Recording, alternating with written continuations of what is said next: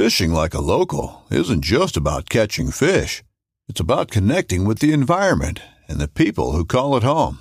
It's about hearing the stories and traditions that have been passed down for generations and sharing unforgettable moments with the people you meet along the way. Fishing like a local is having an experience that stays with you forever.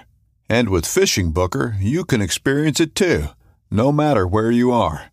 Discover your next adventure on Fishing Booker. This upcoming concert season will be all about the boots, and Tecovas is your stop for the best in Western style. Tecovas has seasonal and limited edition offerings this spring and summer, including men's and women's boots, apparel, hats, bags, and more. All Tecovas boots are made by hand in a time-honored tradition with timeless styles that are always on trend. And Tecovas has first wear comfort with little to no break-in period. It's hard to find this level of comfort paired with this level of style. Stop by your local Tecovas store, have a complimentary drink or two, that's WCB style, and shop new styles. The smell of fresh leather and friendly staff are at your service. Many stores even have leather custom branding to make your boots truly personalized. And with regular live music and events, there's no in-store experience like it. If you can't make it into a store, just visit tecovas.com. That's TECOVAS.com. They offer free shipping on all boots, as well as free returns and exchanges, and ship right to your door. Go to tecovas.com and find your new favorite pair of boots today.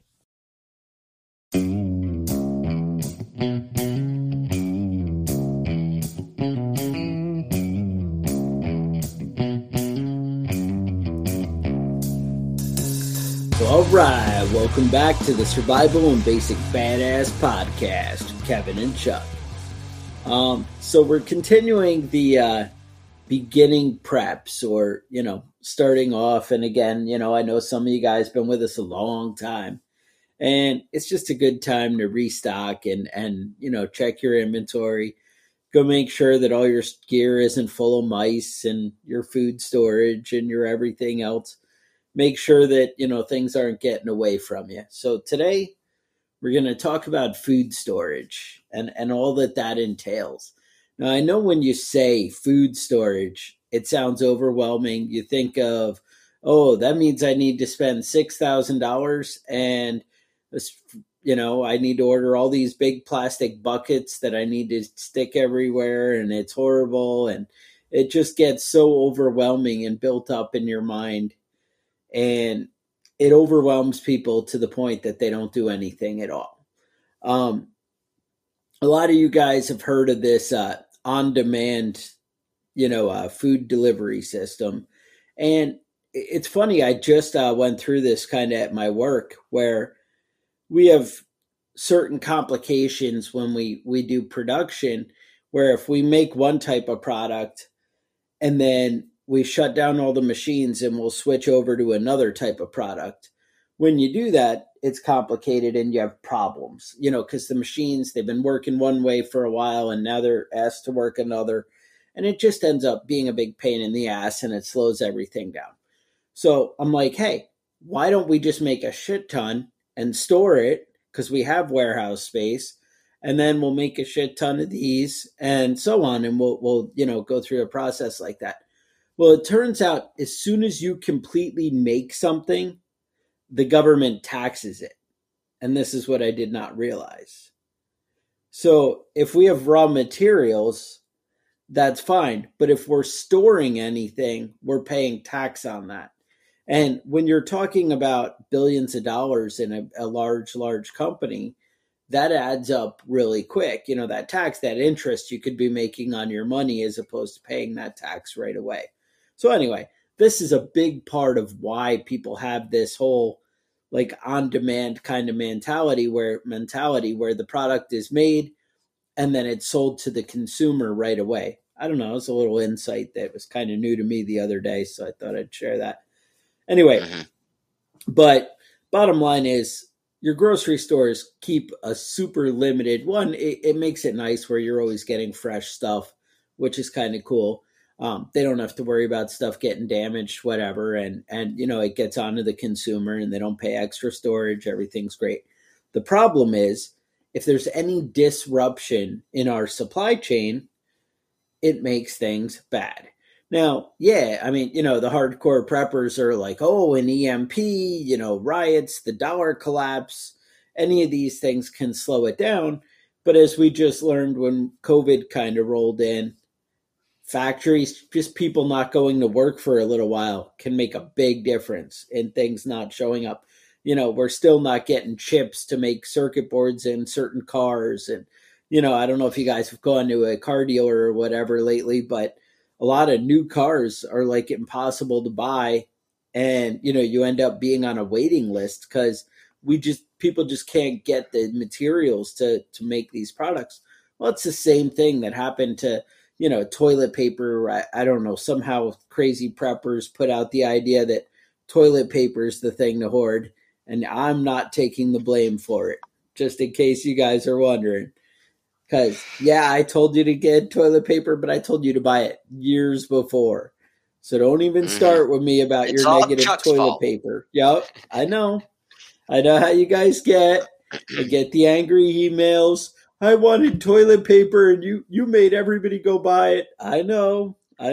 So anyway, as I digress here, like I said, food can be disrupted if refineries stopped working, pipelines shut down, any kind of thing like this can cause a disruption. This can be caused by hurricanes, blizzards, political nonsense, what they do in the Middle East. I mean, just about anything can affect how food gets to you. And I know that sounds crazy. And sometimes it's only one item or two items, but you can't roll the dice of, well, I don't know what item it's going to be.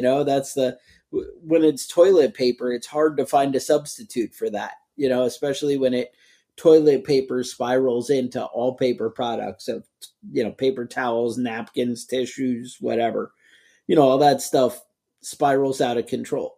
Where all of a sudden you need cloth masks, who knew that was coming, right?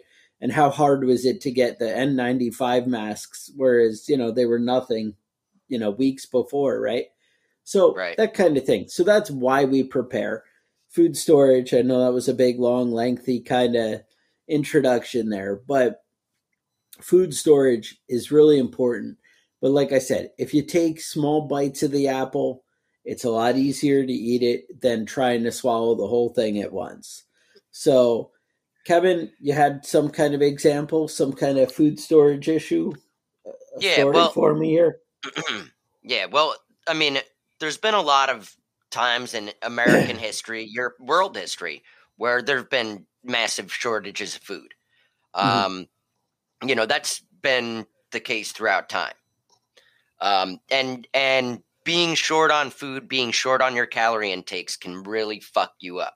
It changes a lot of the things that you have to deal with, when it comes to basic stuff like infections and things like that.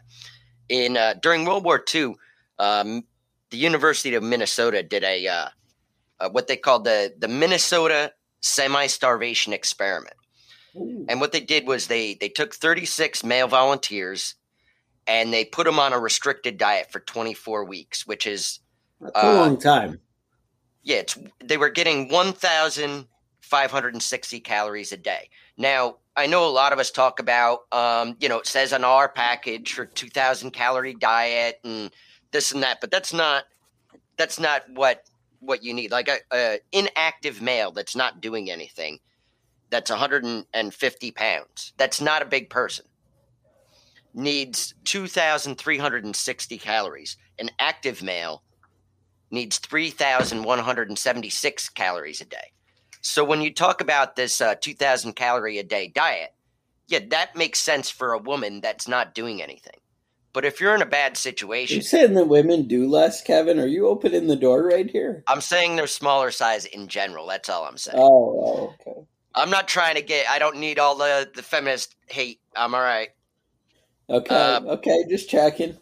But what I'm saying is just thinking about your daily intake in calories. You can't just go by the 2,000 calories a day and expect that that's going to cover you.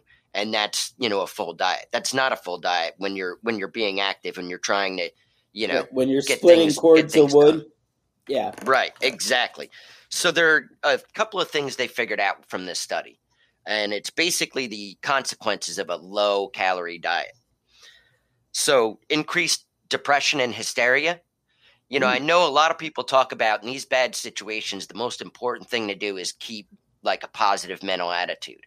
Right. But that's really hard to do when you have a calorie deficit. And it's one of the things that happens to everybody that, has a calorie deficiency. Severe emotional depression. The term hangry. Yeah, go ahead. Yep.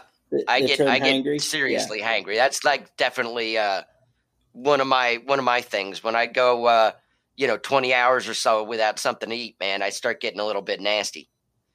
Yep. Preoccupation with food. It's one of those things, like if you have a broken leg, all you can think about is that broken leg.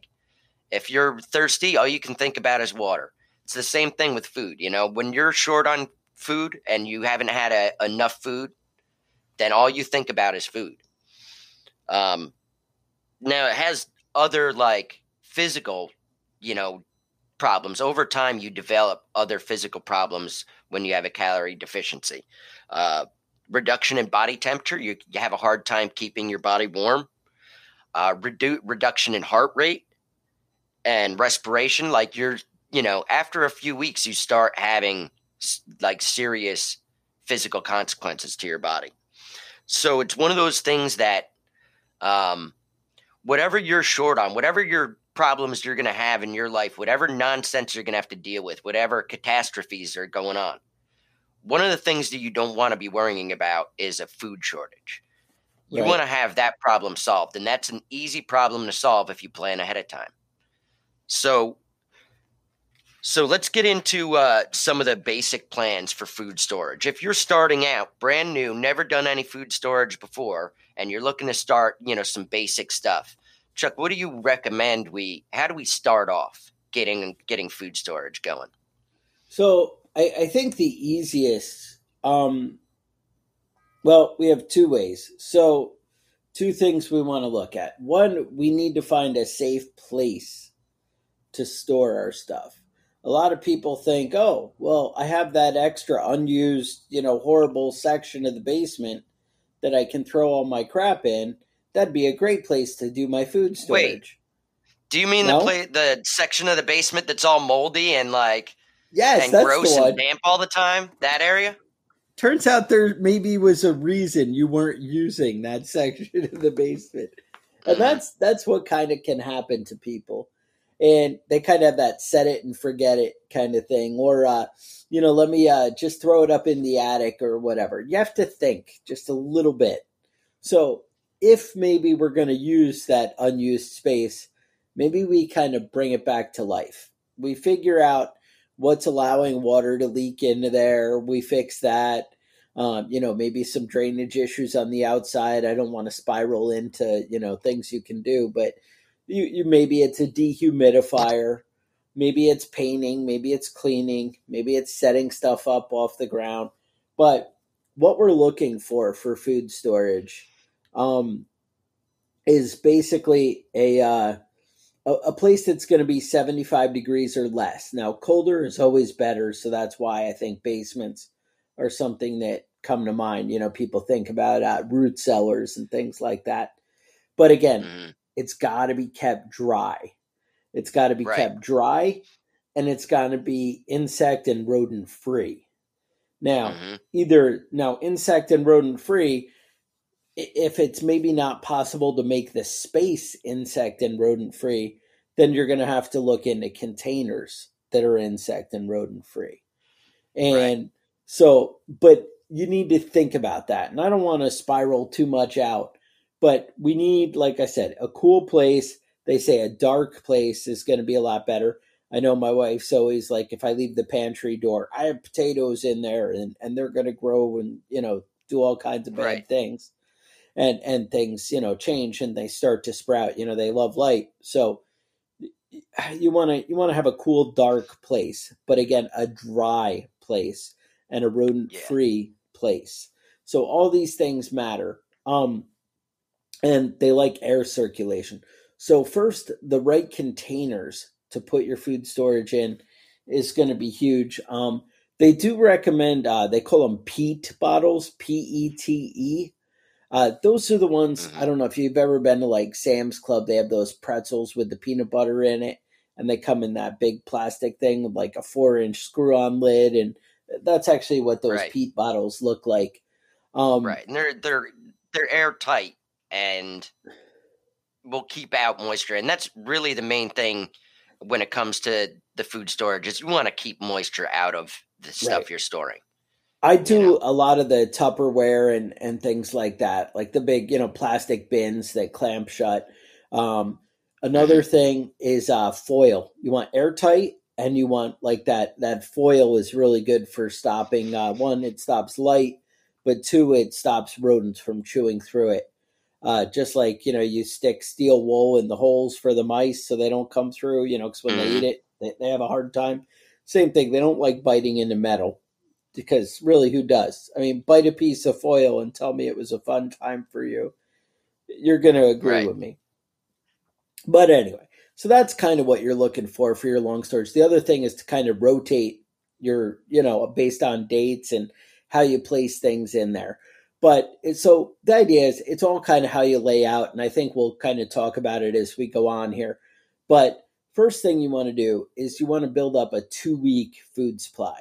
And this is going to be good if the unexpected storm, the COVID hits and hey, you can't go out to the store for the next 4 days or whatever, or you just don't feel safe with the big flu going around. You don't want to go, buy whatever. And honestly, it just makes your life easier to have the general items well stocked. So if you have enough ketchup and you don't have to run out, you have enough sugar, you have enough flour. When you go to bake something, when you go to do something, that's one of the things I think my wife appreciates about the food storage is, whatever she runs out of, I'm like, wait, we got that. I got it somewhere. It might not be, the container might be empty, but I know when I go to my second kind of storage area there, I'm going to have a backup of whatever that is, because I should be supplying or having the things that we're using often. Again, sometimes you have the random thing that you don't use, maybe vanilla, right? Vanilla extract or something, maybe you're not, stockpiling, tons of that. Okay. That kind of thing could be an issue, but that's something to be aware of. So anyway, basically you want to build up 2 weeks of food. Now, a lot of people imagine in their head, oh, my fridge already has 2 weeks in there. That's like normal. No, it's probably not. Just start to pay attention how often you or your wife or whatever is going to the grocery store. Realize how often you're supplementing, your things. I know a big part of my food storage plan or my food reserves, kind of my food plan, I guess is what I want to say, is my chickens laying eggs, right? So I'm getting like a dozen eggs a day minimum every day coming into my house. And right there, that's a big supply of protein. Now, I do have to keep in the back of my mind, how are the chickens going to keep eating? Do I live in a climate where they can eat all year long on their own, or do I need to work on food storage for them? It can always build into other things, but you can build an environment where your world can work. But your day to day in your refrigerator might not be that long. How expired is that milk? What in there is really not worth anything, and are you just eating condiments through the apocalypse if that's your plan? Well, I have a full refrigerator. Or your pantry. Go into your pantry and really look at it. Look at what's there. But you should be able to, I think, work between your fridge, freezer, and your, hopefully the pantry that you have in your kitchen. But again, everybody's house and setup is different. But you should be able to work out about 2 weeks and kind of if you're keeping it stocked and filled. Now, the expense is going to be up front. This might cost you an extra $200 the first time to kind of fill this up. Now, these are going to be your consumables that you're rotating through all the time. The things that, are going to expire in, I want to say less than a month, maybe, a month to 3 months. I mean, again, if you're using something every day, like the box of cereal, but even when you open a box of cereal, it's not really good past maybe 3 weeks. I mean, I guess if you work it into the plastic container right away, you can get a month or whatever. But you know what I'm saying? I mean, these are things that are, once opened, especially, you're using it, are perishable. Right. This is your rotate through. So 2 weeks, that's going to get you through. So like I said, that might cost you $200 right in the beginning. So maybe you kind of, whenever something's on sale, you buy extra. You don't need to do it overnight. You do this over time. Hey, all right, you know what? Right now, cheese is really cheap, or bacon. Bacon is somehow magically cheap. It actually is where I am. I don't understand the world. Is it? And I still got expensive bacon up here. Bacon's like $3.50 a pound where I am. And so I have like 6 packages of bacon in my fridge at all times. And the thing is, every like third week, they only have $8 bacon. And I'm like, crap. And I'm like, I don't have to worry because I have enough to carry me over. Even just little price inflections, things like that, it's one more step that I'm prepared for. And it actually ends up saving me money in the long run because I can buy things under controlled price environments, kind of thing, right? So it's going to, even though I'm spending a little more, but it's just, and once you build it up, you're just always 2 weeks out. So it's not like it really hurts you, right? It just takes a little bit to get prepared. When it comes to that thing, to keep restocking, you can't, now I don't have to go to the grocery store for 2 weeks. You have to stay on top of it. Another thing with the 2 week storage. Yeah. Right. Another great thing with the 2 week storage plan is, like you said, a lot of people are planning for, the apocalypse and doomsday and shit like that. But when it comes to 2 week storage, you're planning for basic disruptions in the supply chain. You're planning for, storm or hurricane. But with the 2 week storage, you can freeze things and expect that freezer is going to last for a while. Once you freeze something, you can store it indefinitely as long as as long as it was properly packaged when it went into the freezer. Right. That means it's good forever. You can fill that freezer up with bacon and just keep it there, indefinitely. And once your power goes out, you got to start eating bacon. But, if it's just you can't get to the grocery store or there's nothing at the grocery store, but the lights are still on, you're set, You've got a lot of that stuff that you can keep in there and set and forget. Not even have to worry about it until it's time and you need to start pulling things out of the freezer. I think Chuck does a lot of that meat storage, right? You do. I store a lot of. You get large portions of like a half cow, quarter cow. Not as much lately, but I've definitely done it a lot. My farmer's kind of not as connected anymore, so things are slowing down. But I'm working on a new guy.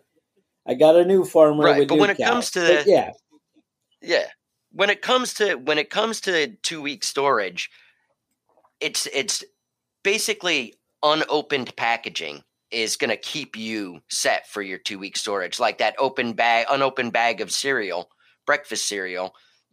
A couple of those in the cabinet aren't going to go bad anytime soon until you start opening them up.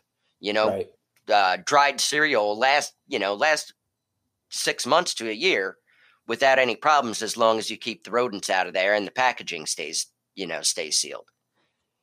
Right. And this also is something 2 week food storage is much easier. Right. 2 week food storage is much easier than long-term storage because it's something you're rotating in your regular food consumption.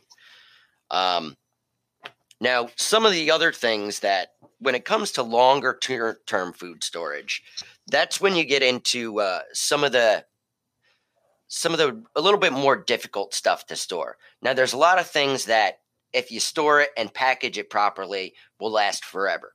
And those are the foods that I like to focus on for my long-term storage. One of those things is flour. Now, flour is I think is underrated as a food storage product, because if it's dry and it's in a sealed container, it'll last forever. And flour has a lot of calories in it, and basic storage, you can get 5 pounds of flour for a few dollars. It's not a huge expense, and it's basically a perfect storage food as long as you know how to make stuff with flour. I know Right. a lot of people that they use flour to, like bread their chicken cutlets or something, but they're not baking anything, with flour. They're not baking their own bread. And that brings me to the second item that I think is important for long-term food storage is yeast. Yeast is one of those things that in a package, you can set it and forget it. And that was one of the things when COVID hit, that bread was the big thing that like, oh, we have to go to the store because we don't have bread. Bread was a big thing because it goes bad so quick. I mean, especially if you live in a more humid climate or, different areas that, things don't keep so well. But bread was like, and that was one of the things where I was like, I'm kind of weak there in my prepping. And I mean, I did have like 25-year shelf life, like cans of like bread mix and stuff, but it was something that I had to kind of rethink, like, all right, how am I going to do, something that's more perishable like that? I need a plan. And like you said, yeast actually became very hard to find in the stores. That became a thing. There was a shortage of that. Get. And because everybody was like, oh, crap, that's where I fall short. Now, back in the day, they used to keep it alive in their armpit. The baker used to walk around and keep some, as he'd travel. Yeah, that's how they did it. So that's an option you may want to do, is have a little, armpit. Just always keep a packet of yeast in your armpit. Just in case people would have their own yeast. like flavor, brand kind of thing going on there. So that's, you develop your own flavor, So that's kind of a neat trick you might want to try in the apocalypse, is to be armpit yeast guy. You look it up. Yeah. It's like a medieval time kind of thing. It's pretty exciting. I mean, I know that's something I'm doing now just to, kind of cherish the old ways, right? Right. The old lost ways. That brings me to my second favorite food storage item for long-term survival. And it's no good without bread. You kind of have to have the bread before you start on peanut butter and jelly. Peanut butter jelly time. Nice. Peanut butter and jelly are two high-calorie foods that, that can be stored indefinitely when they're sealed. Those are things like the flour. You can set it and forget about it. Peanut butter and jelly, when they're sealed, are going to last a long time, and they cost a little bit more than flour. That's true. Right. But sealed jars of jelly and peanut calorie butter dense. are going to sit. Right. Protein. Peanut butter's calorie dense, high protein. It tastes good. Everybody likes it. Easy to prepare. I mean, you can sit down with a spoon and eat peanut butter if it's, if times are hard, right? So that's something to really, you can bump up your stuff. But again, you got to maybe buy the bigger, that's where something like Sam's Club might come in or whatever, where you're buying the bigger, the larger size containers, right? But honestly, when I started looking at things from a more budget conscious kind of thing, I know, I don't know what the store was, maybe like Price Chopper or one of these like little, or ShopRite or something. What they do is, one of these places that is very coupon heavy and like that, and you watch the flyers, they'll have like 10 Peter Pan peanut butter things for $1 each, 10 for $10, and they're not that big, but you end up where you can get a lot, and they do like the same thing with like spaghetti sauce or whatever. And again, that adds right there, you're adding significant calorie content to your storage. And, those are the kind of sales to watch for. I know we did like spaghetti sauce. We did some, other things that we buy very common. It used to be real easy to go buy like pinto beans for like 12 cans for like $8 a Goya at Sam's Club. And now, one, they don't even have it anymore. And anywhere I go, it's more like $1.25 or whatever. And, prices are going up. And that's the thing too, just by prepping and having some kind of food storage, you can kind of be ahead of the curve on inflation. It can really actually save you money by being a little bit prepared. And I'm not saying be the crazy hoarder, have a plan and make sure you don't have a bunch of things that are expiring and going bad on your shelf.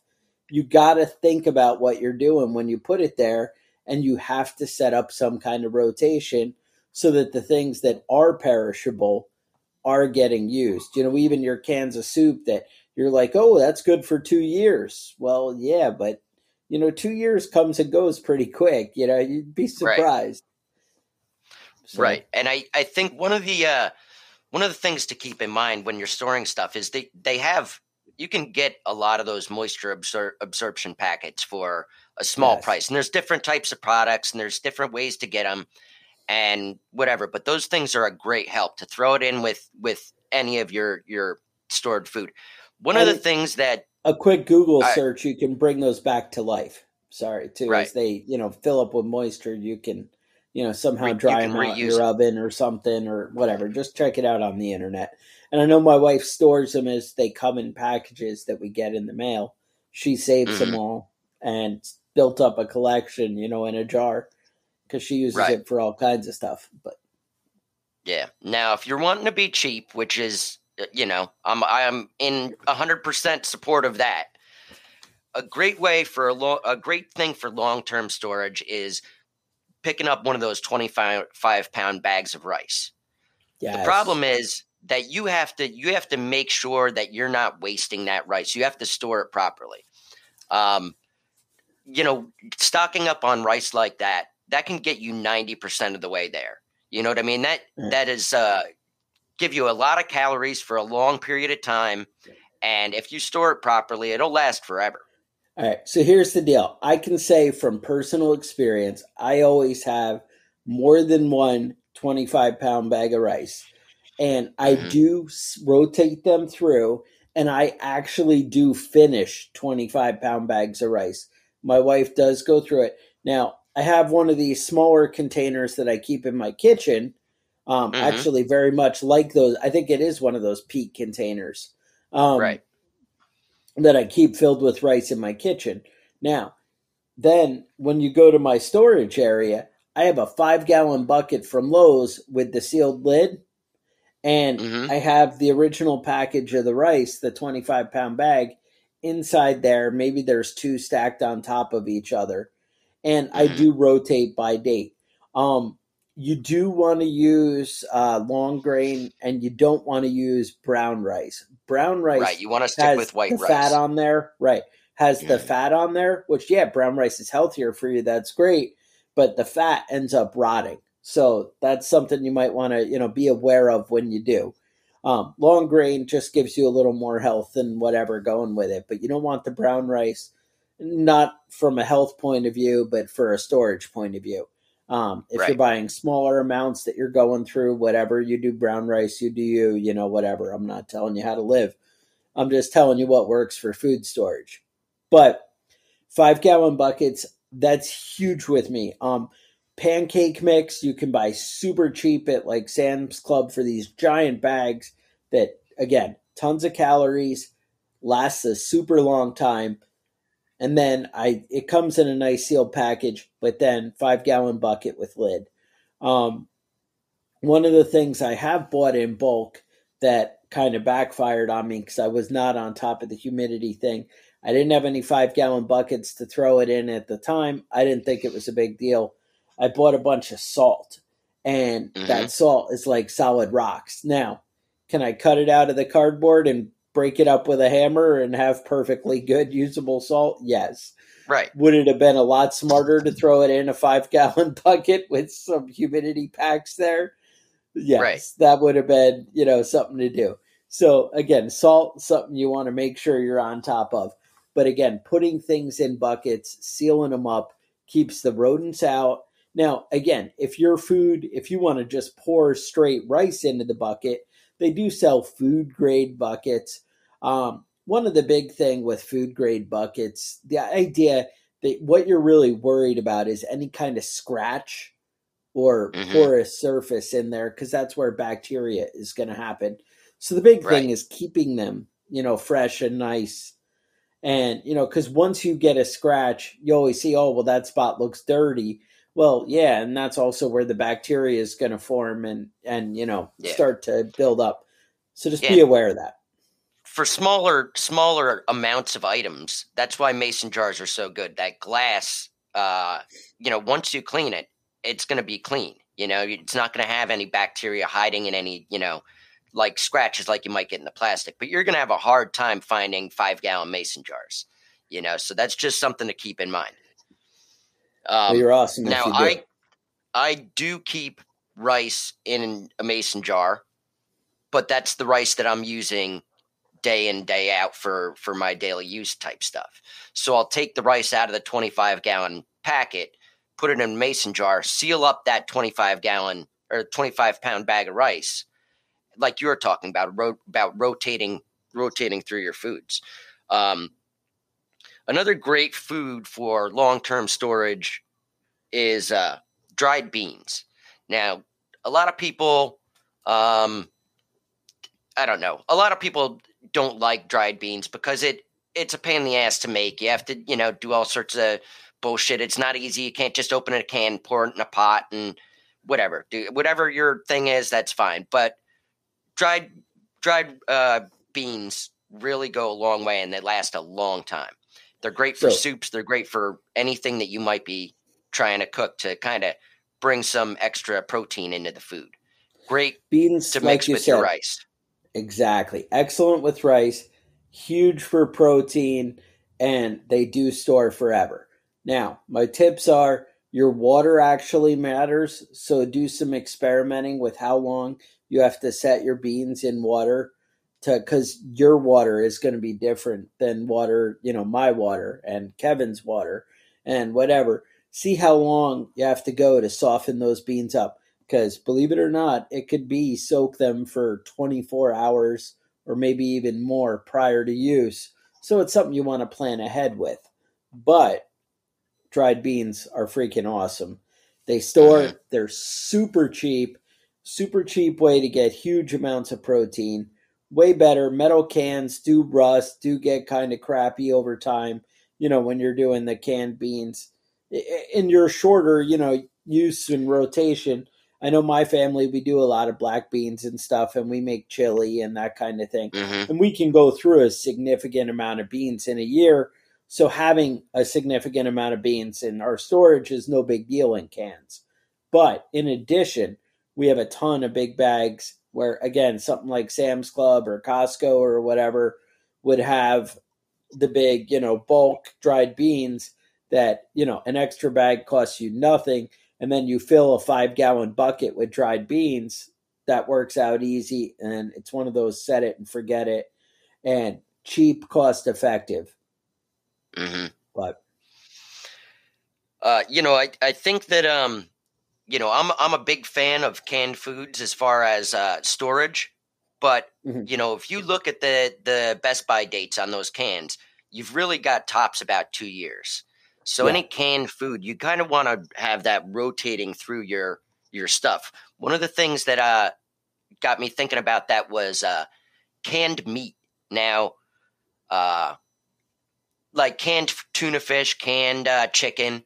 Yeah, it does not taste as terrible as you might. But it's also better in like soups and things like. You want things you're going to mix it in with other flavorful stuff. You're not eating the canned meat on its own. That's why tuna, you hide it in mayonnaise. You do different things. Right. Yeah. Now, I have to admit that I have far more canned Spam than I'm ever going to eat before it goes bad. Canned Spam does not taste good. It's not good with anything. Like you're going to have a hard time putting Spam with anything and making it taste better. And it's only going to last about 2 years. So if you're not putting it through your regular food rotation, you're wasting your money. So when it comes to canned meats, it's something that you wanna keep rotating through. Don't buy canned shit that you're not going to eat. Don't buy, if you don't like tuna fish and your kids hate tuna fish, don't buy a bunch of canned fucking tuna fish because it's a waste of money and it's going to go bad before you use it. But personally, I don't have a problem with canned tuna fish. I don't have a problem with canned chicken, and I do rotate it through my food. It's great on whatever you want to make a sandwich for work. Bust it out and make some chicken salad. Right. Some of the things that are more important and more difficult to store long term, in my personal opinion, is coffee. Very important and not as easy to store long term as you might think. Now, you can store coffee a lot longer without being ground. You buy the ground coffee from the grocery store. That's great. It's easy, but when you have the beans, they're going to last a lot longer than ground dried coffee. So having a grinder, a coffee grinder is great. To me, coffee is one of the most important things. The second most important thing. First most important thing I would say is whiskey. Whiskey's great to stock up on because it lasts forever. And who wants to an apocalypse without whiskey is an apocalypse I don't want to have any part of. I'll tell you that right now. Well, one of the things I'd point out is I actually, when I moved down south, it turns out alcohol's a lot cheaper. Than it is in New York, but I guess everything's cheaper than it is in New York. But I made it where, buying a bottle of Southern Comfort or something is half the price of what I was paying in New York. So I just buy 2 every time. Well, I say 2. Right. I buy 2 for every one I would have bought. So maybe it's more than 2. Buy one, get one free. It's not cheaper. It's just buy one, get one free now. Right. Yeah. So, and then what I do is I actually have a big container where I've been throwing the extra bottles, and I make sure I never go to the liquor store without buying some extra bottles. And again, it's stuff that I use. I didn't buy a bunch of... Now, if I'm looking for barter items, believe it or not, we have like $1.75 bottles of vodka here.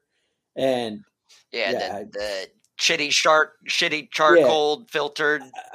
Well, you say shitty. It's called Aristocrat. So, it sounds kind of so sophisticated. it's gotta be. Yeah, it's gotta be sophisticated. One of my hardcore alcoholic buddies says that it's really good. I've yet to try it. He wants to bring it to work and share, but I'm like, no, I'm good, thanks. But so anyway, I'm like, hey man, that's you. So if you're looking for like barter items, you could buy 10 bottles of some Aristocrat vodka, right? Or whatever it is. Right. And maybe try, buy like 3 different, really cheap alcohols and taste the 3 and see if you can find one that's tolerable. And then maybe that's what you buy for your, 15 bottles of trade items. If they're $10 a bottle, I'm not bothering with that. I'm only buying good stuff that I'd want to drink. But so get the stuff that you want and then set it aside and, just stockpile. My plan is for retirement. So you always see these like old people who are like living on cans of tuna fish and stuff. So, or cat food. Is that what old people eat? Cat food. That's what the old ladies eat. Right. During the Depression, a lot of old women died from eating cat food. So now all animal food that's sold in the United States has to be human grade, like in the sense that you could eat that without poisoning yourself. So worst case scenario, you can eat cat food without getting sick. It's just probably more dolphin than tuna, right? Food. Yeah. Yeah, it's pretty fucking gross looking. It's not something more I ever want to dolphin have than to tuna, I think. eat. But right. So anyway, bottom line. So when I got scared about this, I'm like, oh shit. I'm okay with eating the cat food, but I know that there's no money left for quality liquor if I'm buying cat food. That's an emergency. Because that's awkward. You're like, hey, I'm going to the liquor store to get some, I don't know, whatever quality whiskey my old lady drinks or whatever, right? she's like really high dollar. Like she'll buy like the $40, whatever. And she's like, well, it's because I don't pound it like you. And I'm like, yeah, whatever.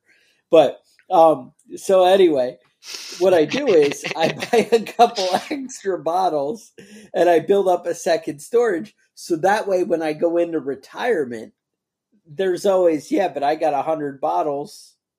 I mean, you can spend your Social Security check on cat food, right? But you have the whiskey to wash it down. I have the whiskey; it's already there. I mean, what am I going to do? I already bought it, and I just don't tell her. So, like, we have this horrible, scary attic in this old farmhouse we have, and just the floor is just lined with alcohol bottles because they're already in. It's all alcohol and spiders, huh? It's alcohol and spiders. Nobody's going up there because they're afraid they'll fall through or the spiders will get them. But me, in my old age, watch, I'm going to not be able to make it up the steps. That's probably what's going to You won't get up the ladder. I feel like I can't get up there. But I know I'm so close. I plan for my retirement, and then it falls apart. So let me go through. Go ahead. There are a couple of things that don't last as long that I think are important items to keep in mind. Now, one of those things that I've been on a kick lately is multivitamins. Now, you don't really need multivitamins if you're eating a healthy diet. And believe it or not, you're probably getting all your vitamins from the shitty diet that you're eating right now. Even if you're, 90% of your meals are Taco Bell and McDonald's, you're still getting most of your nutrition. The problem is, in a long-term food shortage situation, if you're eating rice and beans, you're not going to get all your vitamins that you need. Right. The problem is that most of those multivitamin things, they only last about a year. There's only about a year's worth of, and then the nutritional value of those vitamins start going down. They start degrading a little bit after a year or so. So I've been just kind of working multivitamins into my diet regularly so that I'm using them and I keep track of having them. If you have a food shortage and you have, a couple of bottles of multivitamins, you're still going to be exhausted, but at least, your teeth aren't going to start falling out within the first month or so, So that's something to keep in mind. If any of you guys know about some multivitamins that you can get that last longer than a year or two, email me and let me know, because I've been trying to figure something out for a while with that. That'd be preppingbadass@gmail.com. Yeah, there you go. Yeah. Let me know about your vitamin situation. One of our listeners sent me a message a couple weeks ago, end of August, I think, but about if you guys start to get into smoking meats and canning, these are great ways to store your, survival stuff. Plus, you can hopefully do it a little cheaper. Some places hunting license are pretty ridiculous where you're not even getting a discount on the meat, but just the same. Learning how to smoke and can, that's really kind of a different episode. I know we did a huge episode on smoking meat a while back, and I think we've done one on canning, but I know YouTube is a great source and for that. But that's something you might want to look into. Jars are fairly expensive to store stuff in. Like, Kevin was mentioning, like the ball jars and like that. You really got to look for when they're on sale. But, man, ever since COVID hit, they're never kind of on sale. Now you're just lucky if you can find them in stock. Yeah, it kind of seems to be a thing of the past. I know people talk about yard sales and stuff like that. Another thing, if you are going to stock up on something for your canning supplies and whatever, buying the lids and the seals, and especially if you can find the old seals where they're very reusable.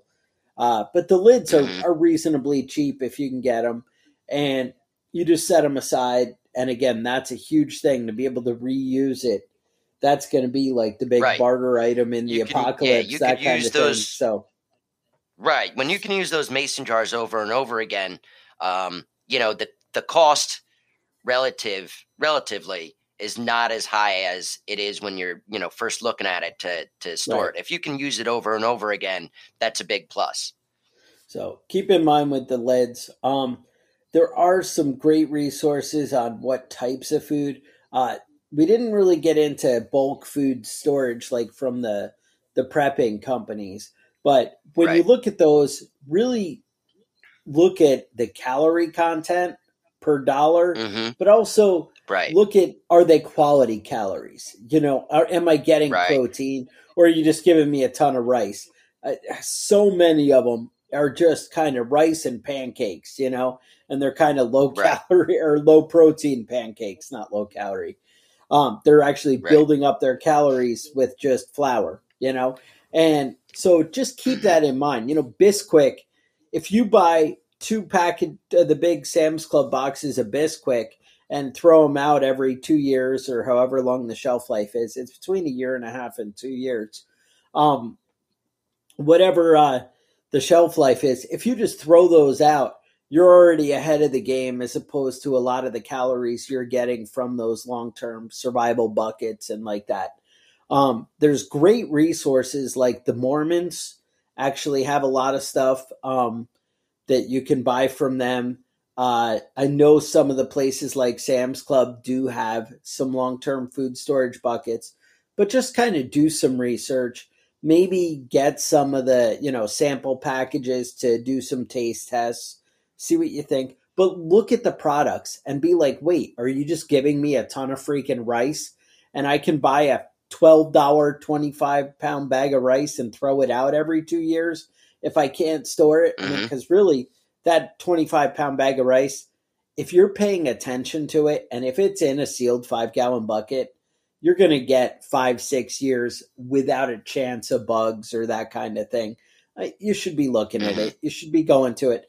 But if you're doing that $12, you're like talking about the equivalent of like $200 or $300 in food storage buckets. It's ridiculous. Right. The amount of, but again, you have to find a way to get your protein. I do I have a bunch of the canned chicken that they do at like Sam's Club. That again only has like a 2-year shelf life. So basically I buy it every 2 years and I have the wife work it into, pasta sauce or something like that. And I don't even notice the one or two, less desirable meals. And then I'm able to throw new cans back on the shelf. By being willing to do a little bit of paying attention, you can save yourself a lot of money as opposed to paying the premium that you do for that guaranteed 25-year shelf life kind of thing. So just spend a little time. And I'm not saying don't do that. If you have more money than time, then just buying a couple $1,000s worth of long-term food storage gives you a lot of peace of mind. And it's set it and forget it. You put it somewhere safe, and that's great. And I have no problem with that. I would tell you what brands are good, and we've done that in the past and really searched it out. But I swear 2 months later, it's a different company that's the right company to buy from. So it's all the time. You have those to do your things storage are fluctuating. or your research. Another thing to pay attention when you're getting those. You'll see it says 6 months. Food supply. But when you look at it, you realize that they're talking about 1,000 calorie a day diet, or they're not a starvation it's not diet, literally right. 6 months, right? Exactly. So when you're buying it and you're planning for 6 months worth of food, pay attention to the amount of calories per day that they're talking about, because their calories per day might not be your calories per day. Right. And keep in mind, you really need to be thinking of ways to supplement if you're really thinking long term. That's where your garden comes in. That's where your chickens come in. That's where you think about meat rabbits and how awesome they can be. That kind of stuff makes a huge difference. One, in freshness and, how things taste. And like, instead of just being, rice and beans again, Right. every meal, 3 meals a day, whatever. Yeah, it's affordable, it's doable, but it's not something you want. But it is better than starving, and it is better than eating your pet dog. So, I won't knock that. But when you can mix eggs in and actually start to cook and learn to cook with your survival food, with your preps. Start to use the things that you have. And again, I'm not talking about using your 25-year shelf life, although be aware of what's in there and how you're going to prepare meals for it, what's going to be required to prepare those meals, what kind of seasoning would make it so much better. You know, having that big container of garlic powder or whatever, or salt or whatever might be the, night and day difference. But think of ways to supplement your food. And that's, where something like rabbits or whatever, everybody always, we've mentioned this before, but everybody always has the plan of, well, I'm just going to go hunting and I'm going to, go get the deer. I see deer in my yard all the time. Well, yeah, you will for the first month, but then after that, they're gone, and that's, right. Everybody that owns a rifle is going to have deer meat for the first right. month. And then everybody is going to be fucked because that's it. Right. And you're like, well, I'm going to be smarter. I'm going to eat squirrels. Well, yeah. But it's all going to disappear. They're going to dry up. There are stories in history where, they're eating rats and stuff and they're like, yeah, there aren't enough rats around. The rat population has gone down too much. So, right. Just be aware of that. That's not a long-term plan. But if you set up some kind of breeding rabbits or something like that, or, goats for milk or whatever. But again, think of animals where you can maintain their feed as well. If you have an animal right. where you have to buy feed and bring it in, that's not really a long-term solution, but it might buy you 6 months, so I don't know. Fresh meat for 6 more months is kind of a useful thing. I'm not saying it's wrong. I'm just saying come up with a plan and start right. to think of things. I can give you a quick list. You're probably better off just hitting the internet, see what they got. But so waffle and pancake mix is huge. Stovetop meals like the stuffing and that kind of thing. Macaroni and cheese, the potato gratin kind of thing. Things that are dried out in the package. These all have a great shelf life.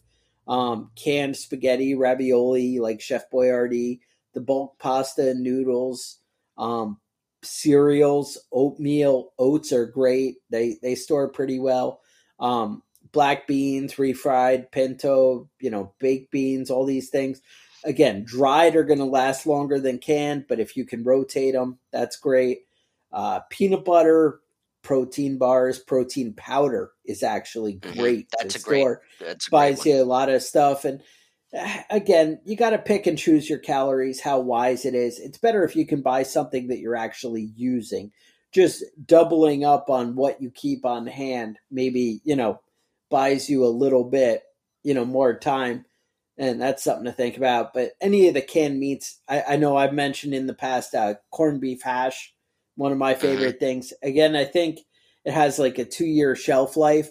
So what I do is I keep about 10 or 15 cans in my storage, and then I rotate those through where I'm probably using 10 cans a year because it's probably not the healthiest thing. So I try not to get too crazy, but Kevin's Spam, if you're going to eat it, I guess that sounds right? If you're going to eat it. Ramen noodles.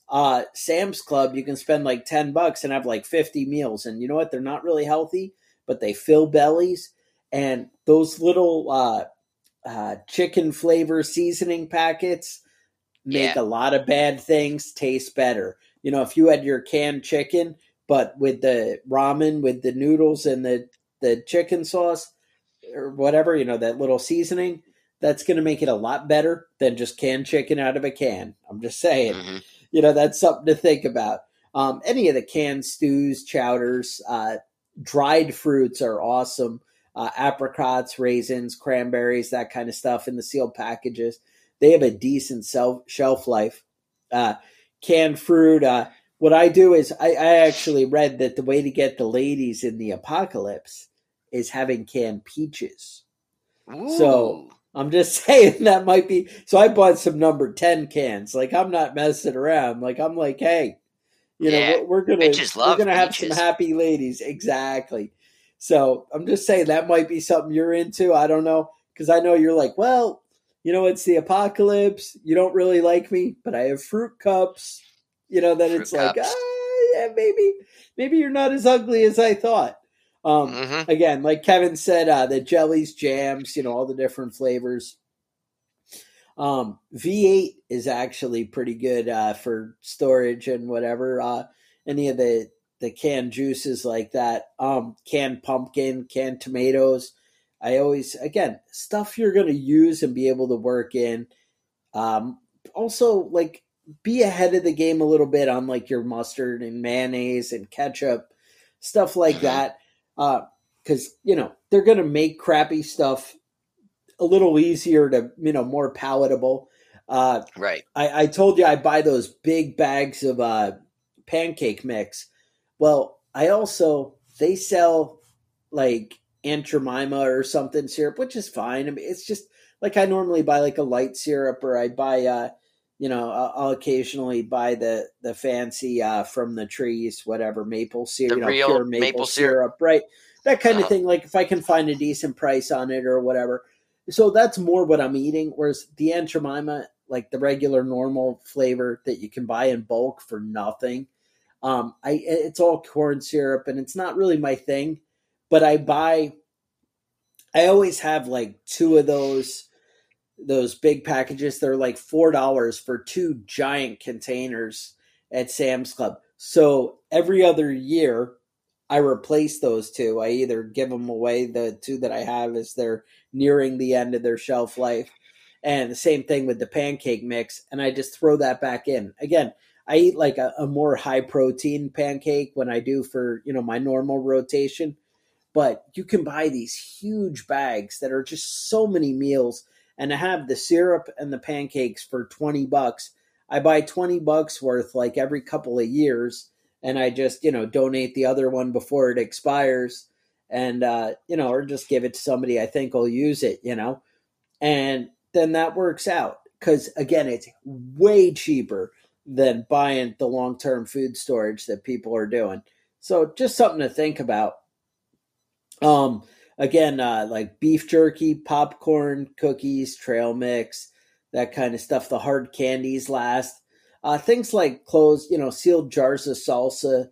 But all these things, if you're just buying whatever you're going to use for the year, kind of building up your year supply is not that hard to do.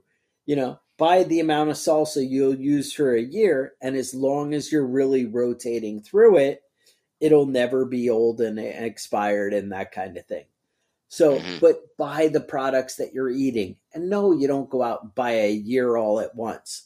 You set up an area to store it, start to set up a way to rotate it, set up a way to go through these things, and then plan out and see what works, and then a couple of big supplements like, hey, I'm going to fill a couple 5-gallon buckets of flour, and I'm going to fill a 5-gallon bucket with rice and a 5-gallon bucket with sugar and salt. Sugar and salt, again, super humidity sensitive, things you want to be aware of. But if you're on top of it, you can probably work through it. And also think about how much you are actually using and how much you'll be able to work through on those two. So that's what I got. I know we already dumped a lot on you. It was a big episode. But, food storage is serious. I mean, that's kind of the key. If you don't have to go out, then that changes the dynamic, and if you're not a slave to the garden, you can pay a lot more attention to security. You can pay a lot more attention to other things that need to be dealt with when you're not worried about food and hunger and depression and these things. So, something to think about. This is something that can really be a life changer. And honestly, it can really help you just when inflation comes. When, things are just a little hard, you lose your job. Hey, at least my kids, bellies aren't hungry. It used to be, we didn't have all these big welfare programs and all that. And when somebody would lose their job, you'd go and you'd get them, you'd bring some groceries over to your buddy and, hey, I just want to make sure you guys can make it through the week. And you'd help people out like that. And now we have such a different mindset in the world that people don't really think like that. But I assume the way the government's spending that maybe the social programs aren't as firmly in place as you might think. They're there and they're available right now. I know we're paying people to not go out and commit crimes. We act like we have a lot of money to give away, but I feel like it's a delicate balance keeping it all juggled. So there's something to be aware of. And you have any ideas, things you want to talk to us about, show ideas, things you think we'd be interested in, maybe just a funny joke you want to tell Kevin, shoot us an email at preppingbadass@gmail.com. You can follow us on our Facebook group, although it does sometimes violate Facebook standards, I've been told. Search out Prepping Badass, and you should be able to find us. And I think you can also support us on Patreon if you appreciate what we're doing. We have these pretty cool patches. I actually have some in stock. I could send you out one. That would be patreon.com/preppingbadass. You want a cool t-shirt, another way to support us, cool gear, go to, preppingbadass.com. Otherwise, stay safe, and we'll talk to you guys next week. The Survival and Basic Badass podcast is a proud member of the Self-Defense Radio Network.